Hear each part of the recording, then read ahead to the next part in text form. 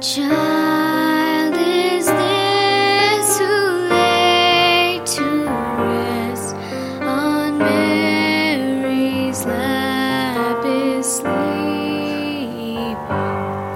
whom angels greet with anthems sweet, while shepherds watch are keeping.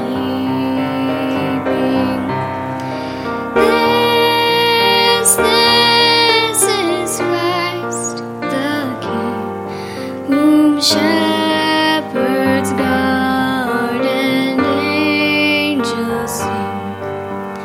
Haste, haste to bring him on, the babe, the Son of Mary.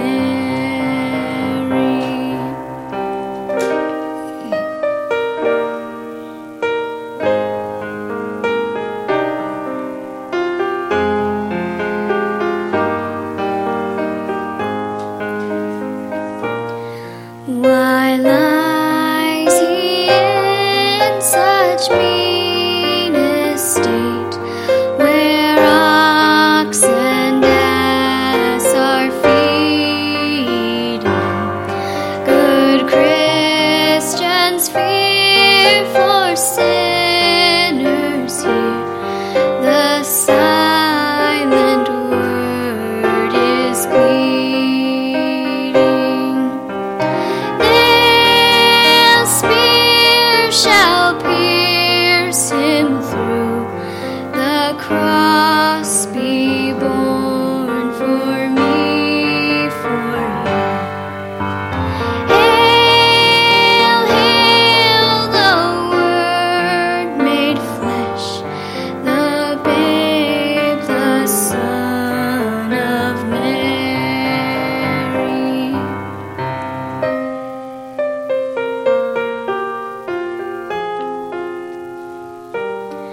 So bring him incense, gold, and myrrh.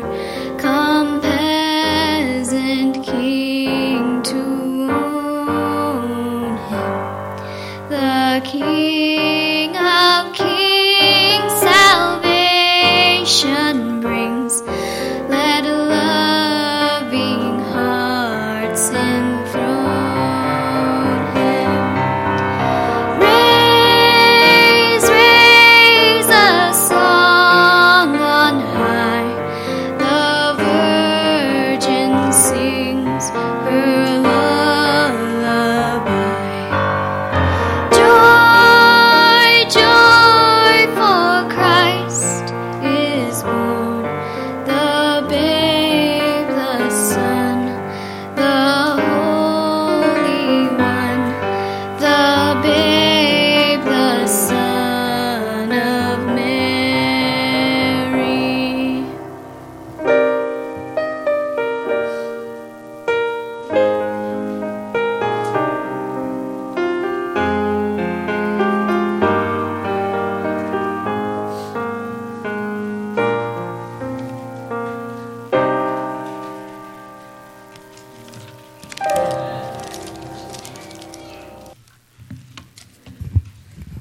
Our scripture this morning is from John 13:34 and 35.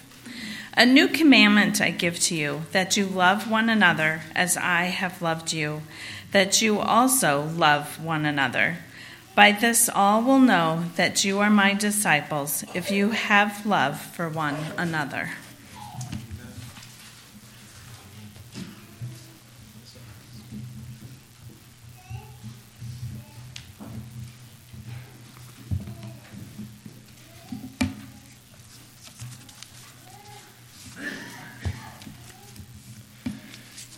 Morning, everyone. I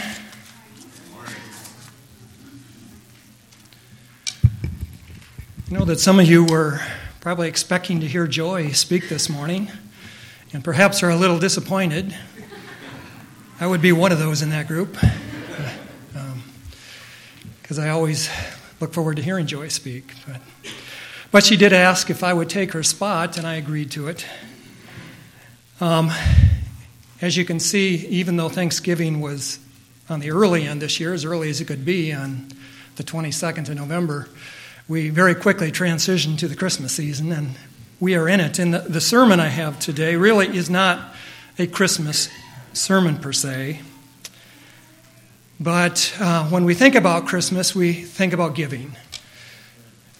We think about the gifts that the wise men brought, but ultimately, the gift of all gifts was God giving us His Son. Yeah.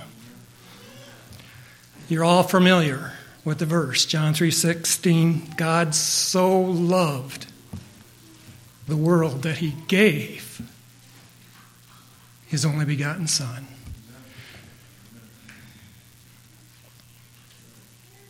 And when Jesus came, He also came to give. And He came to teach the world what love is. And He came to show us how to be empowered to love and be loved. In the very beginning of Scriptures, in the first chapter of the Bible, in Genesis 1, you're all familiar, somewhat at least, I'm sure, with Genesis 1, 26 and 27, and I'm not going to take the time to look it up and read it this morning, but you know, in essence, what it says, that we were created in the image of God. And Jesus came with the astounding truth that God not only made men and women in His image, but He is willing to continue the process each day in our lives to make us or recreate us back into His image again. Yeah, there are parts of us that still reflect His image. But in the story of Genesis 3, when sin came into this world, we were changed in a very negative way and lost, to a great extent, the image of God. But Jesus came to show us how that we can be recreated again into His image, restored to His image. To the master, the ultimate purpose of spiritual growth was to become one with God, to learn to be unconditionally loving as He is, to love non-exploitatively. That's a mouthful. To love without motive, without ulterior reasons, but to really love as God loves. Plainly and simply, Jesus came to teach us that God is love, which is plainly taught, in the Bible. But more than that, God is love, but also that we were created because of love and for love. His message to you and I is constantly grow towards God's character of love. Now, as I said, we all know that God is love. But how about you and I? Where do we rate on the love scale? And that was Jesus' startling challenge to the religious people of His day when He came to this earth. It was not an easy challenge that the Messiah gave. In fact, I believe it represents the single most demanding call in history of human thought. To love as God loves. To love one another. I have not done an exhaustive scripture search to add up the number of times that this message is in the New Testament. But any of you that has read it knows that it's a recurring message over and over and over and over. Love one another.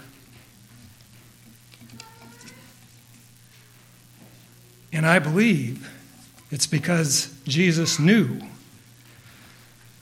it is the very toughest assignment that any of us would ever have. It is a call to enter into a lifetime of spiritual growth and compassionate service to others. He is asking you and I to devote ourselves passionately to loving others. More than any other characteristic, love and compassion will be the identification mark of His followers. Unconditional love is to be the grand distinguishing feature of the Christian. Jesus came to this earth for many reasons, but I believe he came primarily to exalt love. In the scripture reading that Susie read for us this morning, it says, he called it a new commandment that we are to love one another.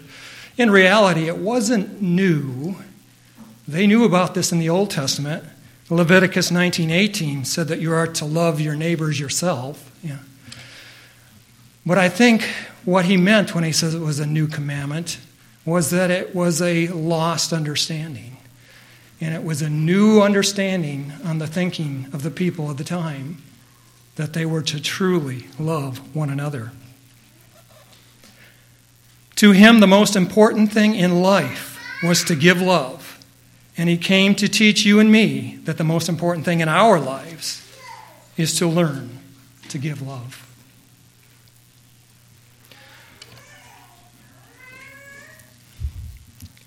There's a great deal of talk today in this world about spirituality. Everyone seems to be on a quest to find it.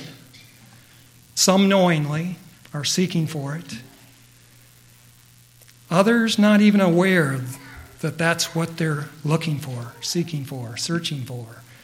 But there's a vacuum in their hearts, and it is what they're looking for. People are looking in some strange places for it, and there's a lot of confusion about what it is. But in reality, spirituality is just another word for love. Non-exploitative love. Love that is made to happen in the real world, in the world of our families, our churches, our workplaces, the businesses, the offices. Would you believe even on the internet and social media? And to find that love, the best place to look is at Jesus, the master and teacher and source of unconditional love. Spirituality is about living constantly in an attitude of love. It is about using words that reflect gentleness and kindness. It is about living in an attitude of forgiveness, practicing a kind of, might we say, before-giveness, an attitude that when someone hurts us, and they will, that we've already determined that we will forgive them.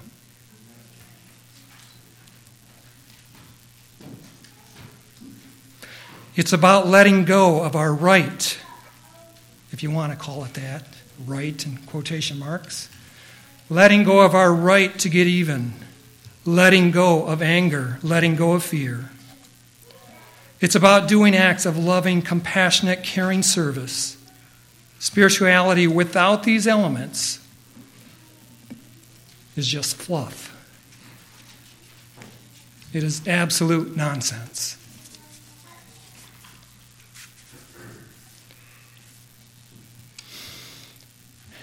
Many of you, some of the children probably won't, but will remember Mother Teresa. Mother Teresa understood this. She devoted her life to walking in the footsteps of Jesus, and her legacy to the world is a practical, nitty-gritty kind of spirituality. And it puts shame on the pious, intellectual, philosophical religiosity. The religions of dogma and pretense that are such abominable counterfeits of the real thing. Author Peggy Noonan said it this way. She wrote of Mother Teresa, "You have to be a pretty tough character to organize a universe that exists to help people whom other people are not interested in." She was tough. And she was persistent.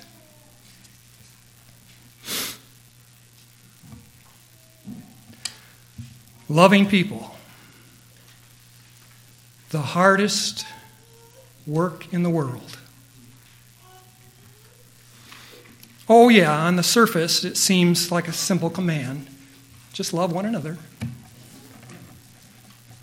But we all know it's not that easy.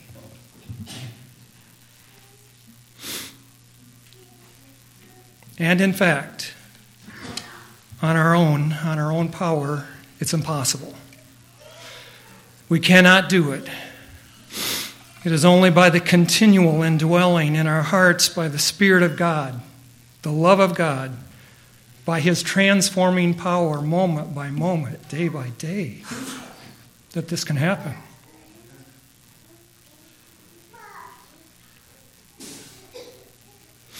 Yes, our love to God does affect our relationships to the people we know that are around us. And sometimes that's part of the problem. Sometimes our relationship with God isn't such that we would want it transferred to the people around us.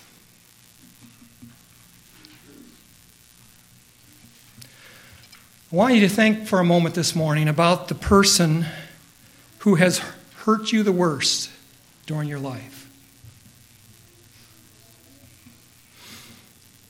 Perhaps an abusive parent or spouse or aunt or uncle or cousin. Perhaps it was the employer who fired you unjustly. An ex-husband, an ex-wife. Maybe it was even a pastor or an elder in the church.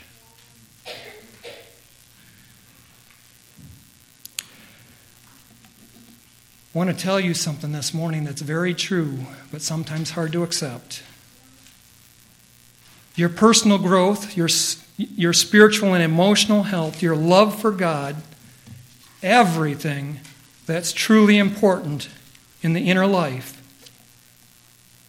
is limited by how well you love that person. That person that hurt you the worst.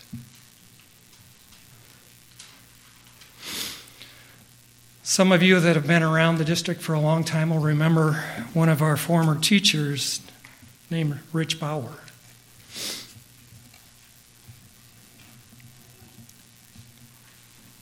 He said something in a sermon probably 20-some years ago that stuck with me. And I want to quote him today. And maybe it wasn't original with him, I don't know. But it says, "We are no closer to God than that person who we like the least."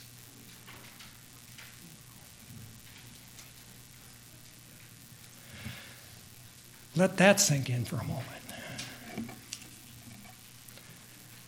And that's why healing and forgiveness are so important. Absolutely essential.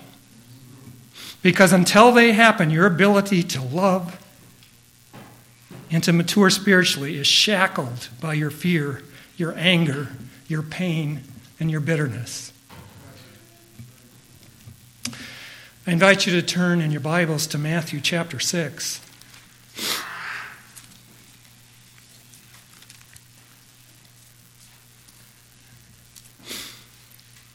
Verses 9 through 13 are very well known to almost everybody here. It's what we call the Lord's Prayer. And in the middle of the Lord's Prayer, in verse 12 it says, "And forgive us our debts as we have forgiven our debtors." And usually we go through the Lord's Prayer and finish it, and that's it. We move on, And I think many of you also know, though, that immediately following the Lord's Prayer in verses 14 and 15, Jesus talks about this forgiveness stuff a little bit more. It says, verse 14 says, "For if you forgive men for their transgressions, your heavenly Father will also forgive you. But if you do not forgive men, then your Father will not forgive your transgressions." You know what that's really saying?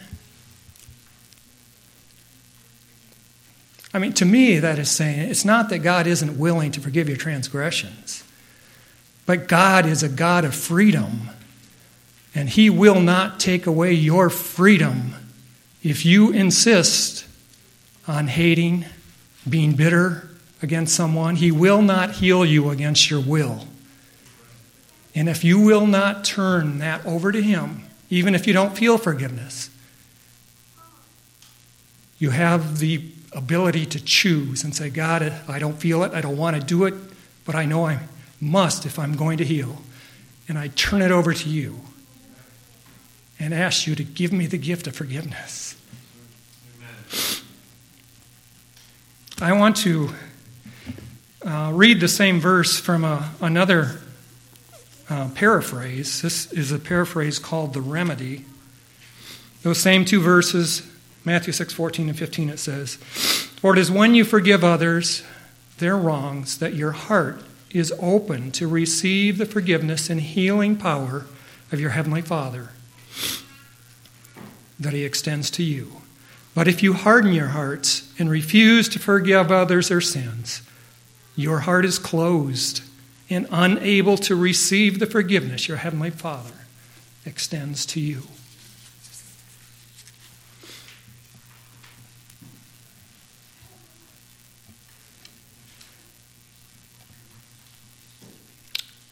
When Christ proclaimed on this earth that the kingdom of heaven, the kingdom of love, could actually be formed within you and me, the Master was telling us that we are expected to grow towards deeper levels of forgiveness.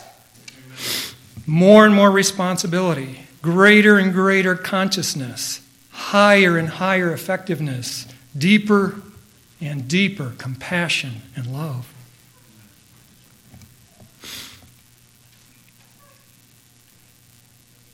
There is a great deal of talk in the world today about consciousness and some of the other religions. Excuse me. In Eastern religions and transpersonal psychology and the New Age movement.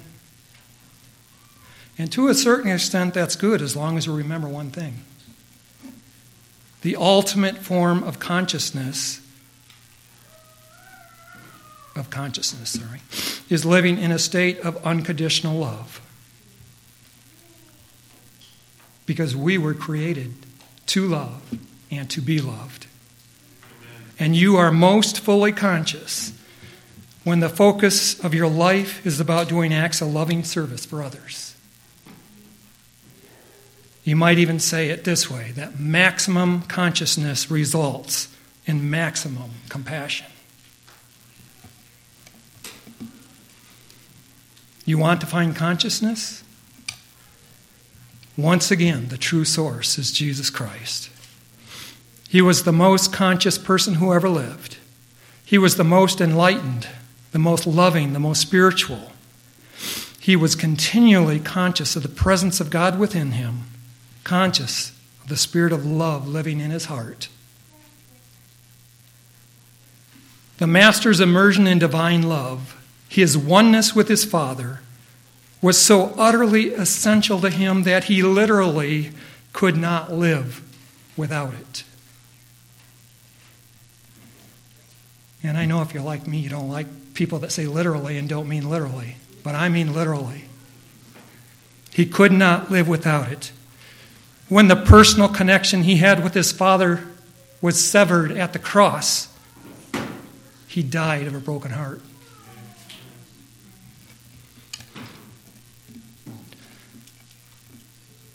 And I was trying to think of a way to illustrate this that we could relate to. And the best thing I could come up with was to think about how essential air, breathing is to us. Probably all of you at some point in your life has tried to see how long you could hold your breath. Kids, have you done that? Anybody tried? How long can you hold your breath? Anybody ever been able to hold a breath for a whole minute? Yeah. Has anybody ever been able to hold it for 2 minutes? It's possible if you do a lot of hyperventilating ahead of time and you have a will of iron, you can hold your breath for about 2 minutes. But by the end, the approach of that 2 minutes, what is going on in your mind, in your bodily needs? Your lungs start to scream for air. The need you feel for that next breath is just utterly everything. You've got to have the next breath. And that is the need the Master felt for his personal presence with God, his connection with God. In him and with him every moment, so close to God, so deeply dependent on the Father, so completely surrendered to God's will, that his connection with God was life itself.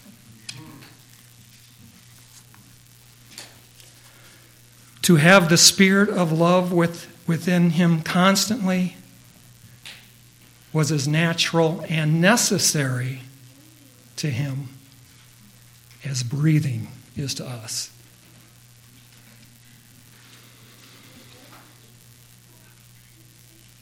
Jesus came to this world to do many things for many reasons. But perhaps more than anything else, Jesus come to let us experience this kind of love through him and to teach it to us, and came to help us become what we were originally created for, to be what he was, an expression of God's love in human flesh. And that is the promise and the power that he is willing to give to us, to be healed and restored fully to God's likeness. Love is our ultimate reality. It is the purpose we were put on earth. To be consciously aware of it, to experience love in ourselves and others, is the very meaning of life. Love, however, isn't seen with the physical eyes or heard with the physical ears. The physical sense can't perceive it. Not this kind of deep, unconditional love. It is perceived only through another kind of vision, a vision that Christians call the vision of the Holy Spirit.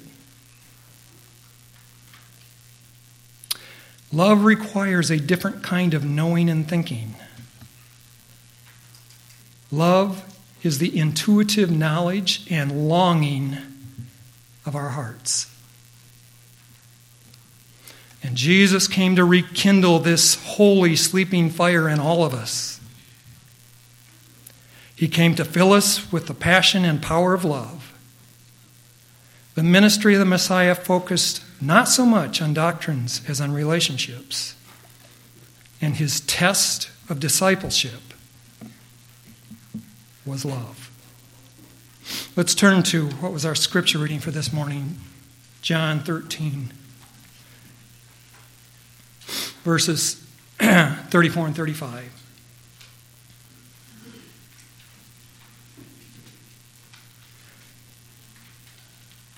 John 13, 34 and 35. A new commandment I give to you, that you love one another, even as I have loved you. That you also love one another. By this all men will know that you are my disciples, if you have love one for another.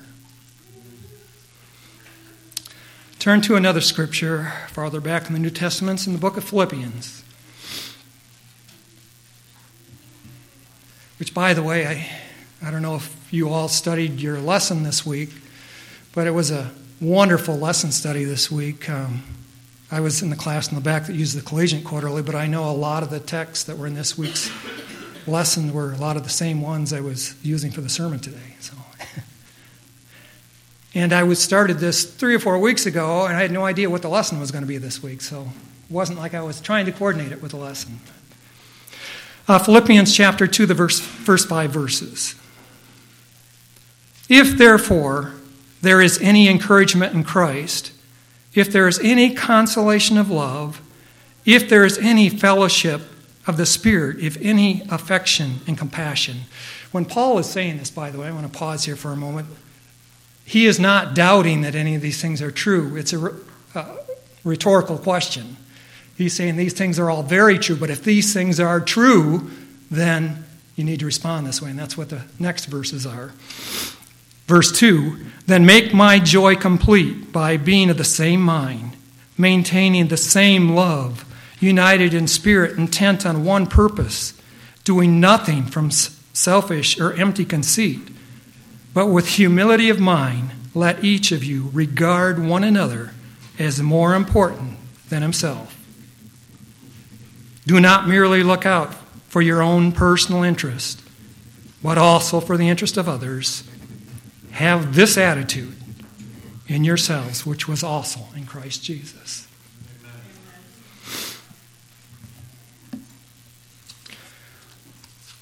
A lot of times when people read that verse 5 that I ended with there, they relate it more to the verses that follow, but I think it relates just as much to the preceding verses, about this attitude in Christ Jesus.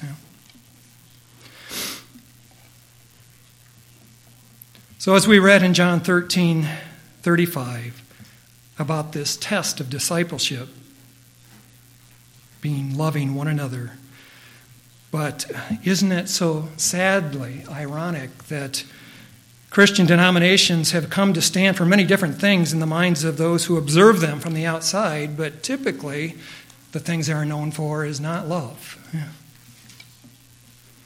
Some of the churches are known best for their theology of fire and brimstone, some for their teachings about the secret rapture, some for the importance they attach to the prophecies of the book of Revelation, some for their ardent proselytizing, some for their dietary restrictions, some for the day on which they worship, some for the stand they take on abortion, some because they speak in tongues. Yet the Savior made clear what should be the identifying mark of his people. By this, everyone will know that you are my disciples, if you have love one for another.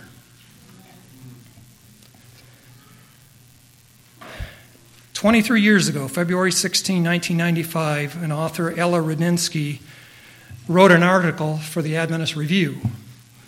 It was an article called Corporate Love. And in this article, she noted the startling fact that no religion or denomination in the world is specifically known for its love of people.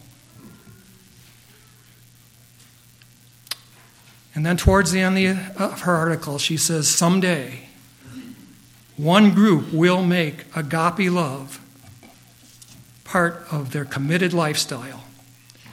Corporate love will be the fundamental belief, and they will be the remnant people. And where remnant people prevail, tragedies such as Bosnia and Rwanda's cannot happen. Such people believe that their true identity lies in belonging to Jesus Christ rather than to a tribe or a race or an ethnic group.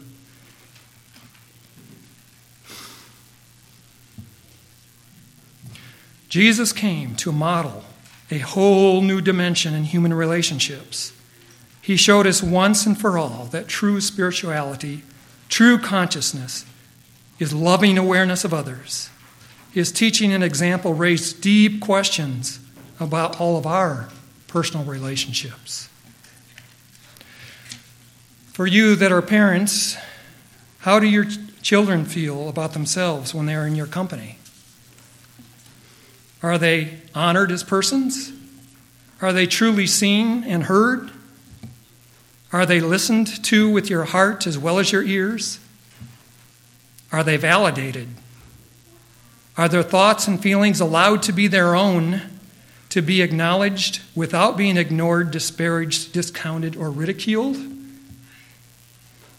In your eyes, in the very set of your face, can they read your esteem for them? Do they see that they are more important to you than your work, your friends, your hobbies? And outside of your family, how do those who work for you or that you work with feel about you? Are they diminished Or are they emotionally and spiritually nourished when they're in your company? How do the people who cut your hair, check your groceries, repair your car feel about themselves after they spend a few minutes in your company? The master knew that if his life made no difference in the way people treated each other, his mission would be in vain.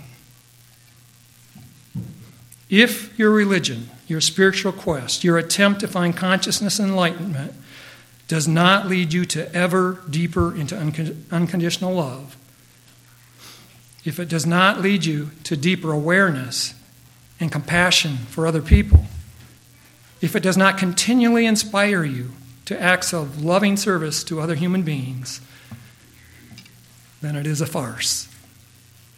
It is a complete waste of your time.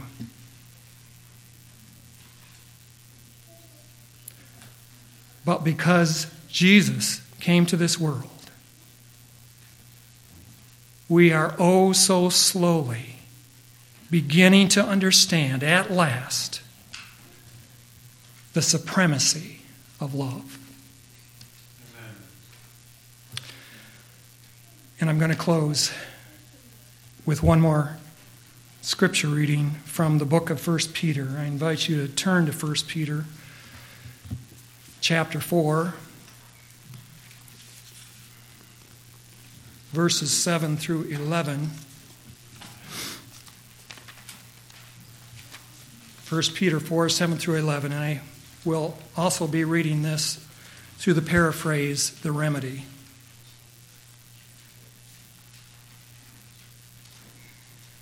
The end of life as we know it on planet Earth is near. Therefore, keep your minds clear and sharp. Maintain governance of yourself so that you can always talk clearly with God. Above everything, love each other completely, because love destroys sinfulness. Be hospitable and cheerful when doing so. Don't serve others sullenly or out of obligation merely. All of God's children should be conduits of His love, distributing the resources they have received to uplift, nourish, and bless others in the knowledge of God's love. If you have a message to give, remember that you are God's representative, so speak words that are faithfully represent Him. When you serve others, don't rely on your own strength, but let the love of God flow through you to them so that it will be obvious that God is the one to whom praise is owed through Jesus Christ. To Him be all glory, honor, power, praise forever and ever. Amen.